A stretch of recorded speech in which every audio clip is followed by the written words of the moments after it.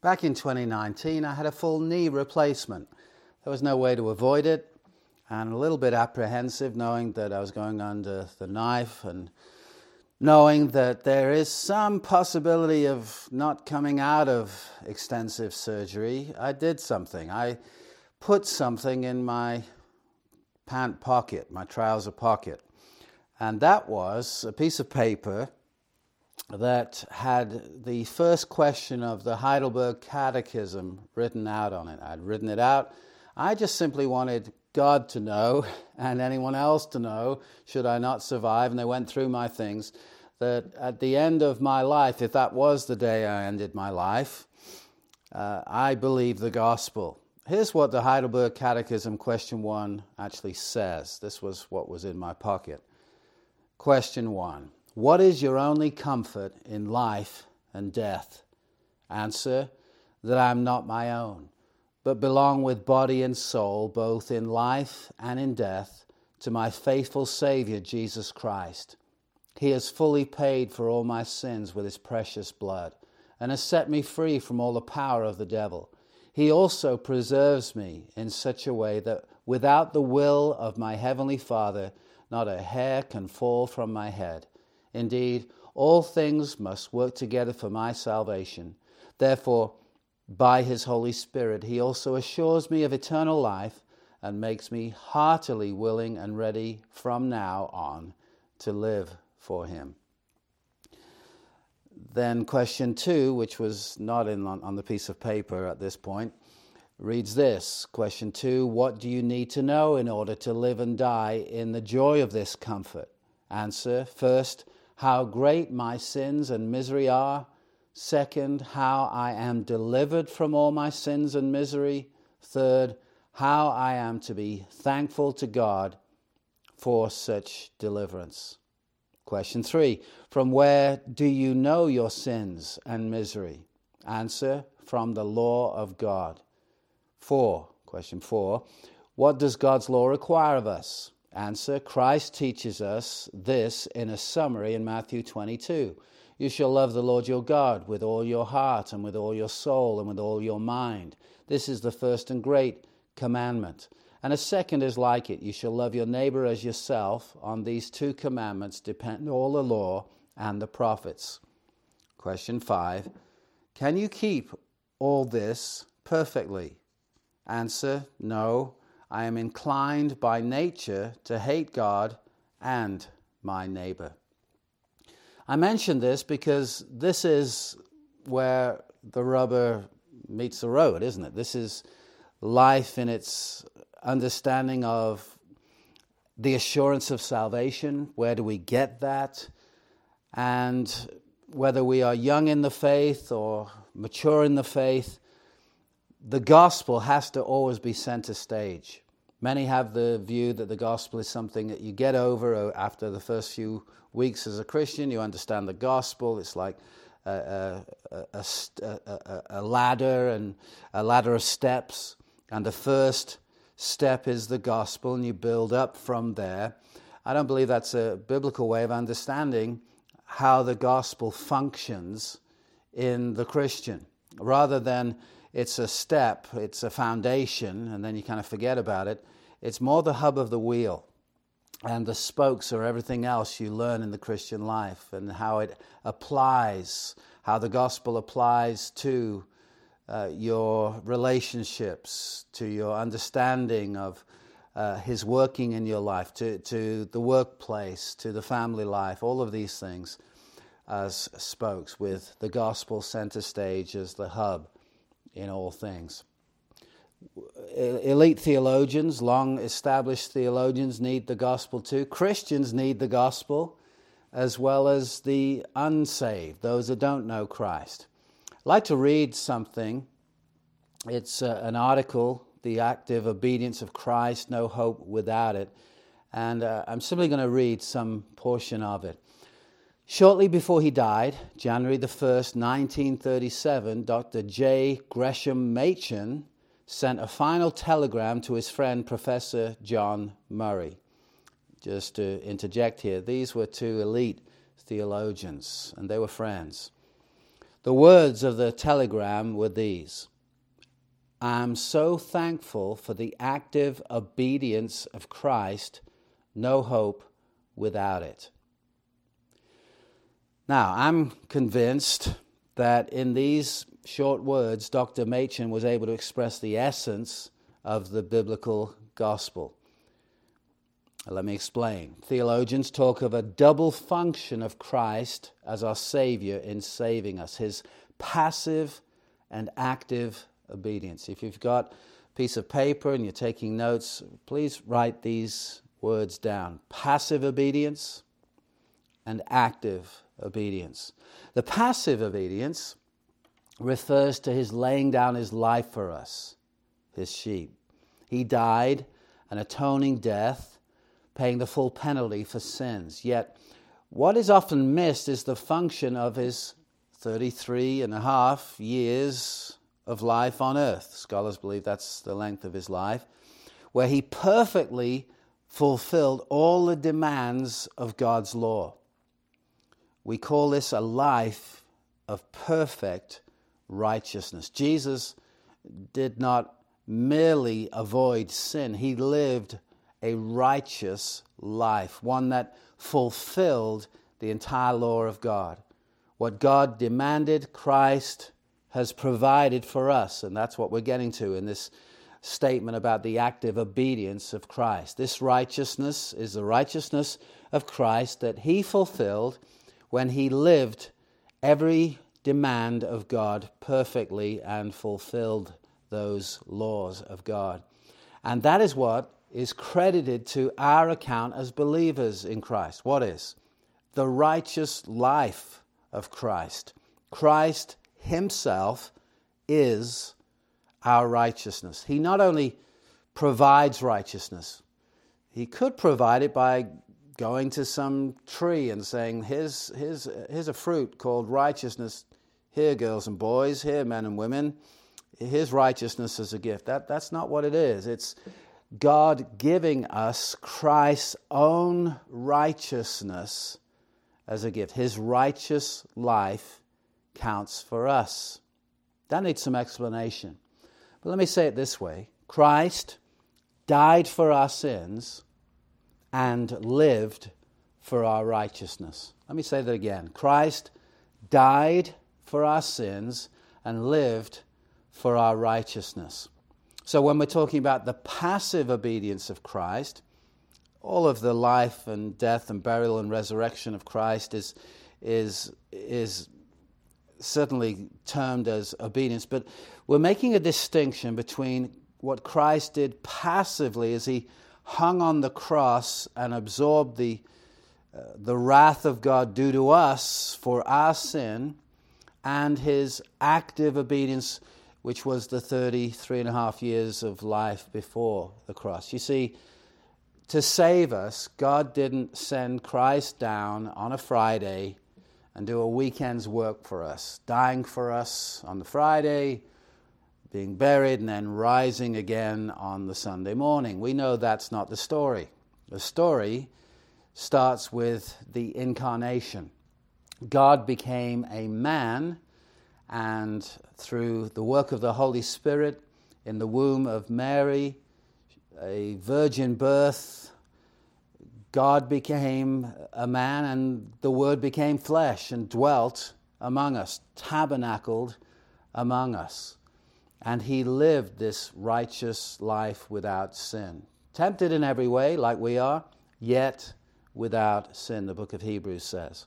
So Christ died for our sins. That's something that you should have learned the moment you've entered a church. You should hear the message of salvation and hear that Christ died for our sins. What is often missed is the fact that he lived for our righteousness. He not only died an atoning death for our sins, but before he ever went to the cross, he lived a sinless life that perfectly fulfilled the righteous standards of God's law. You see, if all that was necessary for us being justified, let me explain that word, it means to be declared righteous in the sight of God, to be declared righteous by God, if all was necessary was Jesus' death on the cross, he could have come down on a parachute on Good Friday, died for us, and then rose again 3 days later. But we know that's not what happened. Why? Because that would never have been enough. The good news of the gospel is certainly that Christ died for our sins, but it also includes the fact that he lived for our righteousness. Christ is the only one who can say that he loved his Father perfectly in life with all his heart, soul, mind, and strength, his whole being. At the cross, then, all our sins were laid on him. Of course, through the whole traumatic event, he remained the holy and spotless Lamb of God in and of himself. But sins were laid on him as our sin bearer. He was punished as our substitute. He was punished in our place. Think of the sports arena, maybe a football team or a soccer team, and let's say it's a soccer team. There is a substitute's bench, and the substitute doesn't start the game. He's on the bench, and he only comes into the game when someone else goes out of the game. He replaces someone. He comes in for someone. And in a sense, that's what has happened. We had failed. We are sinners. Christ, our substitute, has come onto the scene of time and in our place lived for us and died for us. What a wonderful picture that is. He was punished in our place. As the angel declared to Joseph in Matthew 1:21, you shall call his name Jesus, for he will save his people from their sins. 1 Peter 2:24, a verse you'll hear me quote often. He himself, talking of Christ, bore our sins in his body, where? On the tree, at the cross there. Goes back to Isaiah chapter 53, verses 5 and 6. He was pierced through for our transgressions. He was crushed for our iniquities. The chastening for our well-being fell upon him, and by his scourging we are healed. All of us, like sheep, have gone astray. Each of us has turned to his own way, but the Lord has caused the iniquity of us all to fall on him. We're talking about a double imputation. This is theological language, but it's great to grasp it. Imputation is a word that means to count towards. We would think of, in our modern day, a wire transfer where funds from one account is transferred to another. The biblical expression would be to impute. Funds would be imputed from one account to another. Perhaps you've needed to be on the receiving end of a wire transfer, a bank account transfer, where some funds are needed and perhaps a family member is sending funds to you. Maybe it's $50 or more than that, let's say $100, and they are transferring what is in their account to your account. We would call that a transfer, and that's a good word to use. Biblically, we would talk about the word being to count towards, counted to, or to impute. And here we get the expression imputation. At the cross, there was a double imputation. There's actually three transfers, three imputations mentioned in the Bible. The first is Adam and his sin. It was counted towards the whole human race. That's a Bible study in itself. We've talked about that before, and it's always worth repeating. But in a nutshell, what Adam did in the garden as our federal head counted to us. Romans 5, verse 12 to the end of the chapter is all about that. As by one man's sin, death entered the world, and what he did there counted towards us. We all sinned in Adam. So that's the first transfer, Adam's sin to the entire human race. Everyone born of Adam dies, as in Adam all die, so in Christ shall all be made alive, 1 Corinthians 15, verse 22. And yet there's two more imputations. Number two is the sins of all God's people were transferred to the Lord Jesus Christ as he hung on the cross. Our sins were laid on him. He has caused the iniquity of us all to fall on him, to be laid on him. And the third transfer is the righteous life of Christ transferred to all true believers. This is so vital to grasp. If Christ has merely paid the penalty for our sins, our debt to God would have been cancelled, and no punishment would be due to us. Thank God for that. But that's not nearly enough to gain an entry into heaven. See, all that would do was simply remove the outstanding debt we owe to God and bring us to zero. If you see a line on your page, and make a line on your page and go below it and write the word debt, if debt is removed, say you have $1 million of debt or more than that, and it's cancelled, that's wonderful. If we understand what we are as sinners and how much we've sinned, it's a debt in the trillions if we were to put it in financial terms. But those trillions are wiped out by Christ's death on the cross, him dying in our place. The wages of sin is death, but the gift of God is eternal life in Christ Jesus our Lord. Romans 6:23. And Christ certainly does remove our debt, but that simply brings us to the zero mark, to that line. What we need to enter heaven is positive righteousness. Not merely that our sins are removed, but we have something positive. Jesus said, unless your righteousness exceeds that of the scribes and Pharisees, you shall in no way enter the kingdom of God. And we need something that is perfect in righteousness, not just a little bit better than average. It has to be perfect. Jesus actually said, you must be perfect as your heavenly Father is perfect. The word must speaks of necessity. You must, not it would be nice if you had this. No, you must be perfect. And the whole law system, when we understand it, according to Romans 3 verse 20, never brings us righteousness. It simply brings out the fact that we're sinners. I mean, read Romans 3 verse 20. It's a key verse. For by works of the law, no flesh, no human being will be justified, that means declared righteous, in his sight, since through the law comes knowledge of sin. By the works of the law, no one's going to be justified. No flesh, no human being will be justified in God's sight, since through the law comes knowledge of sin. The law brings sin out into the open.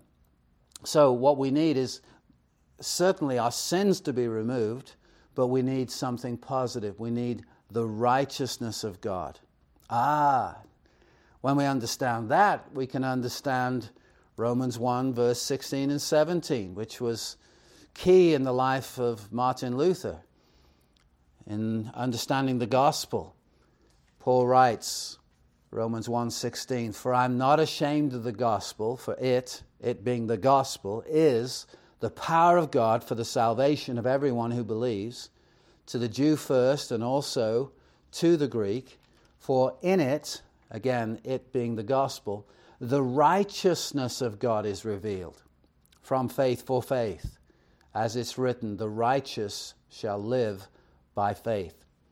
You see, in the gospel, here's the good news, the righteousness of God is revealed.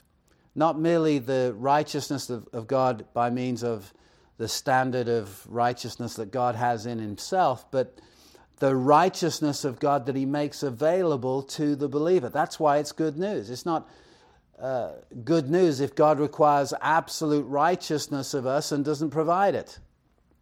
And we're left to try and keep the law, especially when the Bible says no one keeps the whole law, but through the law comes a knowledge of sin.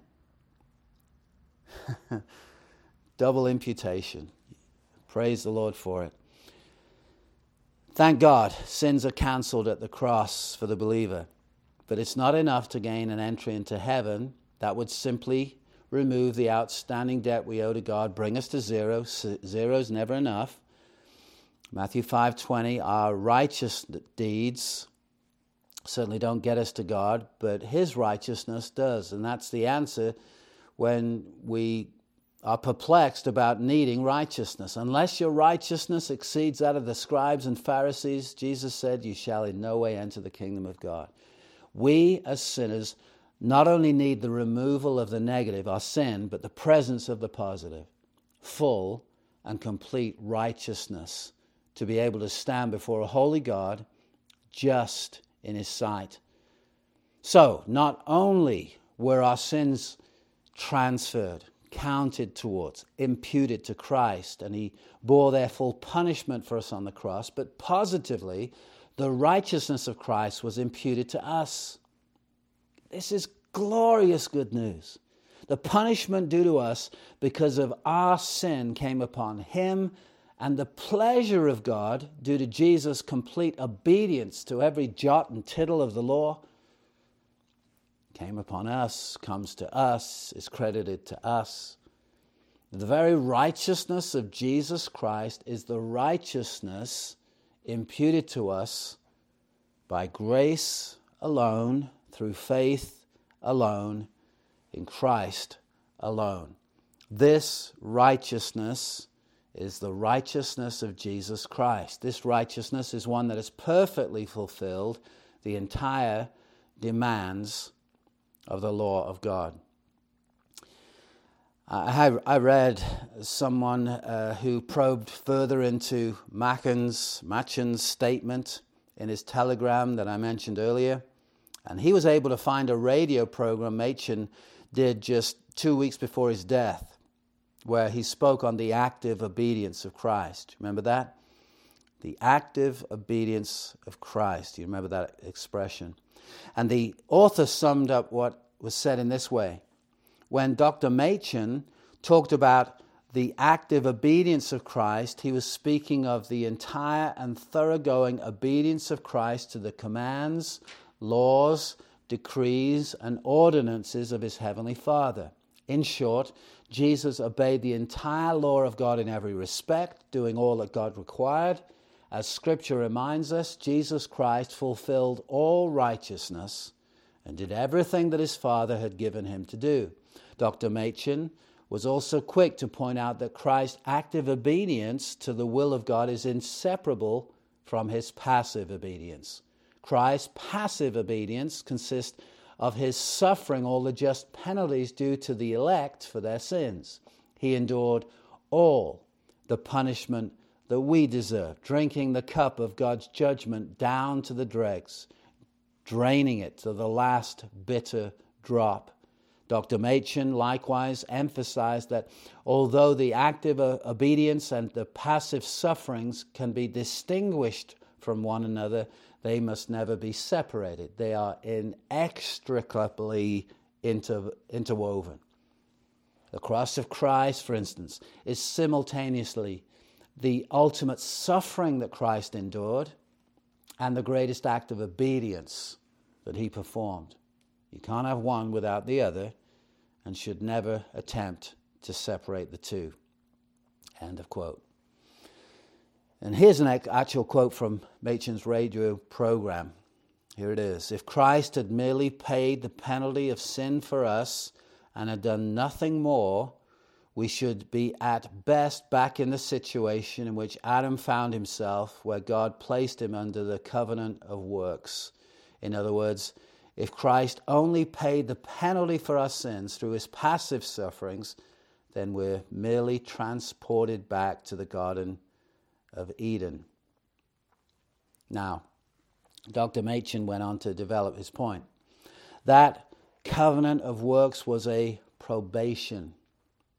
If Adam kept the law of God for a certain period, he was to have eternal life. If he disobeyed, he was to have death. Well, he disobeyed, and the penalty of death was inflicted on him and his posterity, those that came after him. Then Christ, by his death on the cross, paid that penalty for those whom God had chosen. Well and good. But if that were all that Christ did for us, do you not see that we should be back in just the situation in which Adam was before he sinned? The penalty of his sinning would have been removed from us because it had all been paid by Christ, but for the future, the attainment of eternal life, that would have been dependent upon our perfect obedience to the law of God. We should simply have been back in the probation again. Let me just interject here. When someone is on probation, perhaps they've been released from jail, released from prison, it's like this: we're letting you out, but we're watching you. You're on probation. Should you violate the terms of the agreement that is letting you out, you're back in here, guy. You're back in again, back in prison, back in the jail. Continuing the quote, here we begin to understand why Jesus' passive obedience is not enough if divorced from his active obedience. The passive sufferings of Christ discharged the enormous debt we owe due to our sins and the sin of Adam. In effect, Jesus' passive obedience alone would bring our account from hopelessly overdrawn back to a zero balance. Our debt would be retired. But having our debt retired and our sins forgiven does not get us into heaven. It simply returns us to the starting point. More must be done if we are to gain heaven. Righteousness must be completely fulfilled either by us or by a representative acting on our behalf. Oh, that's amazing. Let me say it again. Righteousness must be completely fulfilled either by us or by a representative acting on our behalf. He goes on, moreover, we should have been back in that probation in a very much less hopeful way than that in which Adam was originally placed in it. Everything was in Adam's favor when he was placed in the probation. He'd been created in knowledge, righteousness, and holiness. He'd been created positively good, yet despite all that he fell. How much more likely would we be to fall, nay, how certain to fall, if all that Christ had done for us was merely to remove from us the guilt of past sin, leaving it then to our own efforts to win the reward which God had pronounced upon perfect obedience. End of quote. Oh, I hope your heart is stirred by this. This, ladies and gentlemen, it just brings the gospel to a colorful, delightful thing, the thing that it really is. So, although we would have been transported back to Eden again, the effects of the fall would not have been entirely reversed. We would have been put into a probationary situation with far worse prospects than Adam faced. And if Adam, endowed with original righteousness, holiness, and knowledge, was liable to fall, how much more certainly would we fail the test? Therefore, to possess only Jesus' passive sufferings, his passive obedience, leads to a rather hopeless scenario. We're reassigned to take a test that we're guaranteed to fail. We'll never get to heaven if we are forced to rely on our own active obedience to God's righteous demands.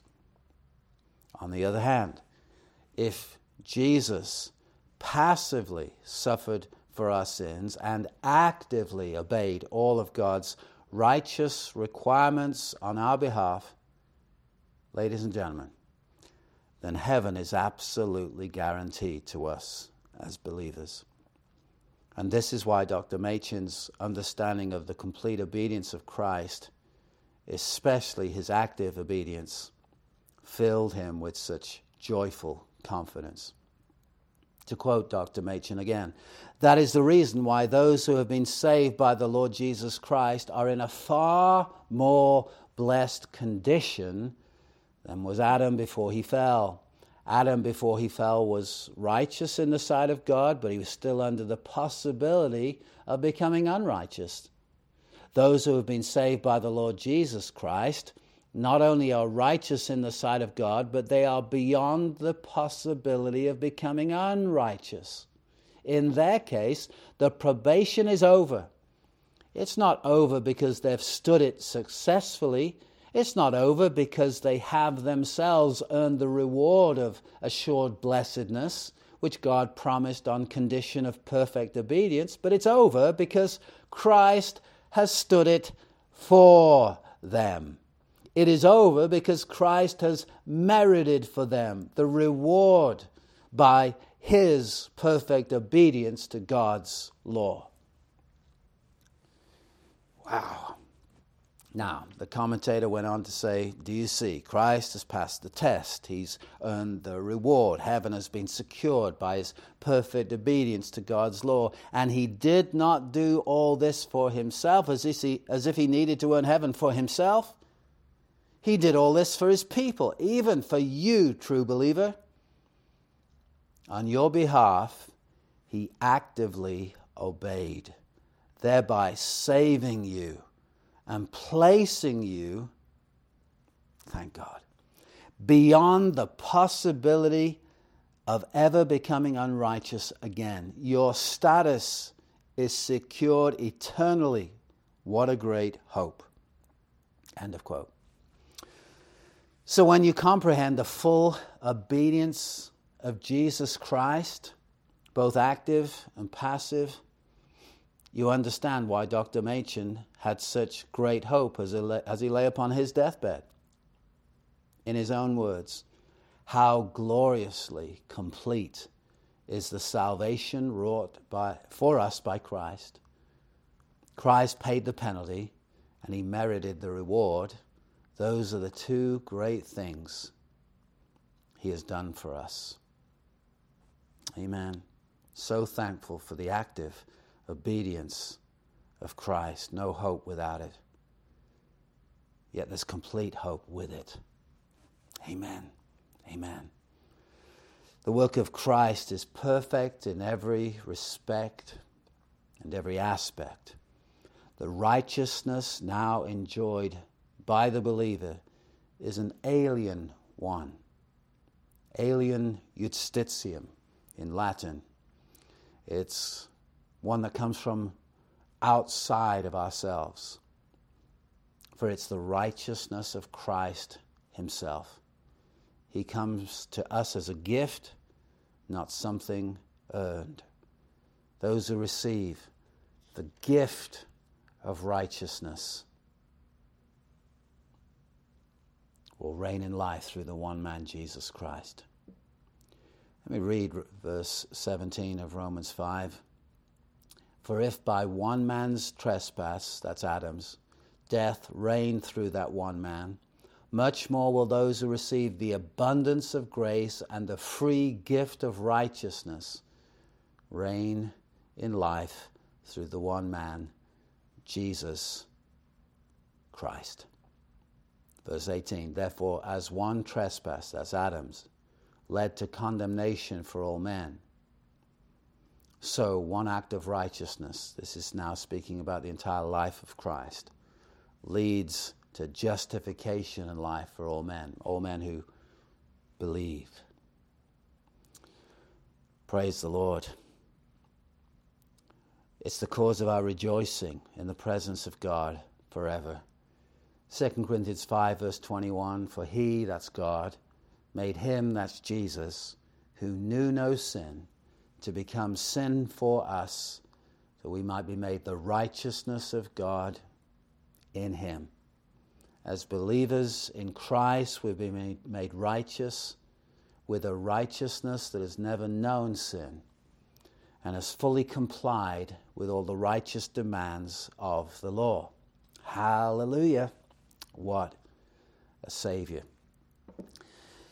We've talked already in this series on Reformed Basics about what we call the formal principle of the Reformation, sola scriptura.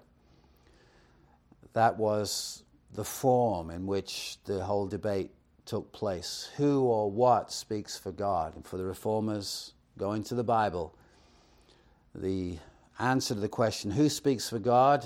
The answer is Scripture. God speaks through the Scripture, and God speaks through Scripture alone. The Bible alone is the Word of God. That's the formal principle of the Reformation, as it's called. There was a second principle called the material principle. And if you think about it, it's the matter. Once you understand who speaks for God and the answer is Scripture, we go to the Scripture to find out how do we gain right standing with God. And that was the whole matter of the Reformation. The material principle was sola fide, or fide. Sola fide, faith alone. And by that, the Reformers were saying justification, that means to be declared right in the sight of God, God declaring us right. Sola fide, justification is by faith alone. Think of the thief on the cross. In Luke 23, verse 39, perhaps you'll turn there. Luke chapter 23, verse 39, we read these words. One of the criminals who were hanged railed at him, saying, "Are you not the Christ? Save yourself and us."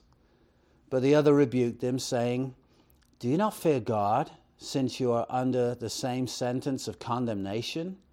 And we indeed justly, for we are receiving the due reward of our deeds. But this man has done nothing wrong." And he said, "Jesus, remember me when you come into your kingdom." And he said to him, "Truly I say to you, today you will be with me in paradise." Think of that scene. I've often contemplated not only that scene, but a potential scene in my mind as one by one, the proponents of all religions were given the opportunity of talking to the thief on the cross. And if God gave them the ability to somehow speak so that the thief on the cross could understand them in his own language, I imagine what they would say to him. You see, this man was a criminal. He was a notorious sinner, definitely one whose so-called bad deeds would outweigh the good ones. Now, you know this. Being nailed to the cross negates any further opportunity for good works to be done. You can't buy groceries for anybody and take it to them. You can't help someone cross a street. You can't do anything. You're nailed to a cross. You can't do any more good works. But it would be a very interesting conversation, wouldn't it, to hear what each proponent of religion might say to the man. In every case, now hear this, in every case, apart from perhaps the universalist who teaches that everybody is saved regardless of their works, each religious proponent would require the man to somehow come down from the cross to do something. If he is a notorious sinner, he's got to remedy that by his actions. So think about that. What would a spokesman for Islam say? How about a Mormon? How about a Jehovah's Witness? What would a Buddhist say? What would a New Age guru say? How about a Roman Catholic? You see, if each could speak to this man about advice, about how they could then say, by this you'll be saved, whatever they define by that, whatever they mean by the words saved and to be saved. Some might say that all he could do would be to hope for mercy. That's the best they could do. Hope for mercy. But Christ, the biblical Christ, you know this, gave him far more than just hope. In contrast to what all man-made religious systems could give the man, the Lord Jesus Christ gave him full assurance of salvation. And not just eventual salvation after countless years in the fires of purgatory, but bliss and paradise, ladies and gentlemen, that very day. Today, you will be with me in paradise. You see, certain religions would require baptism. Well, that's impossible. He's nailed to a cross. Certain religions would require him to have some spiritual experience, perhaps even speak with tongues. The list could be endless, but others would require the man to go through religious instruction and devotion of some sort. Others would ask him to do more good works before his death, hoping that somehow those good works might outweigh the bad ones. But here's the point. The man could never find salvation in those religious systems because he was stuck, he was pinned, he was nailed to a cross. He had no more chance to give to charity or live a life of service. He's nailed to a cross. Works and service were no longer possible. His was a totally hopeless case, except that crucified next to him was someone who was able to save him by what he was doing, rather than what the man might do. You see, only the real biblical Jesus with the real biblical gospel could announce to a criminal that before the day was over, he would be with him in paradise. That thief's salvation portrays the gospel so clearly. Someone embracing anything other than the biblical gospel can only scratch their heads in wonder at the precious words given to this man, for in this system, such words would be, in their system, such words would be impossible to say. The Roman Catholic proponent, he couldn't say that. The Buddhist couldn't say that. The Islam proponent, he couldn't say it. The Mormon couldn't say it. The Jehovah's Witness couldn't say it. But Jesus can. And that's the message of the Bible. As far as I know, this man was close to, could be, the only person in the Bible that Jesus gave instantaneous assurance of salvation to. Today, you will be with me in paradise. Ladies and gentlemen, that removes all doubt. Can we know what was going on in the heart of this man? Well, we don't have perfect understanding, but putting the pieces of the biblical text together, we can get quite a good picture. What is clear from the Gospels of Matthew and Mark is that this man had been amongst the many who had mocked Christ. Yet seemingly out of nowhere, he turns to the other thief and says, "Don't you fear God?" Now, obviously, this thief was now fearing God for him to be asking this question of the other one. So he feared God. He also knew he was getting exactly what he deserved. His words were these: "We indeed suffer justly." He also recognized the innocence of Christ when he said, "This man has done nothing wrong." He feared God. He knew he was getting exactly what he deserved, and he recognized the innocence of Christ. This man's done nothing wrong. When he turned to Jesus and requested, "Remember me when you come into your kingdom," knowing that death was inevitable for all three of those crucified, he believed Jesus would triumph over death and therefore would be resurrected. Remember me when you come into your kingdom. He knew death was inevitable, but believed Jesus would triumph and would be crowned king. That's supernatural faith. And that's what's given to the believer, isn't it? You believe that. You believe Jesus was sinless. You believe Jesus died. You believe he rose again.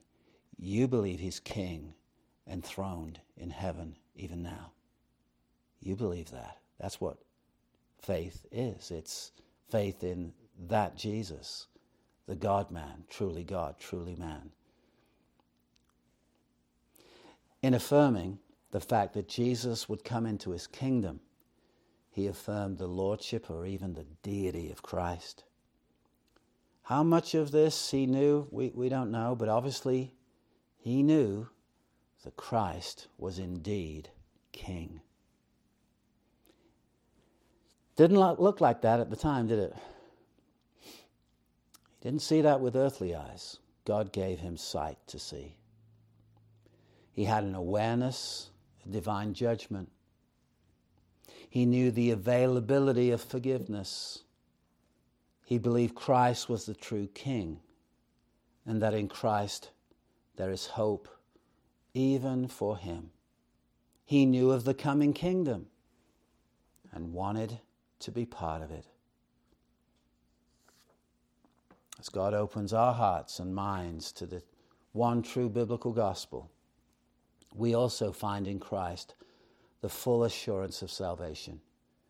As we turn away from any attempt at self-justification, knowing that it is by grace that we are saved through faith, and all of this is the gift of God, not as a result of works, so that no one may boast. Ephesians 2, 8 and 9. So we too will enjoy the sweet, saving mercy of God.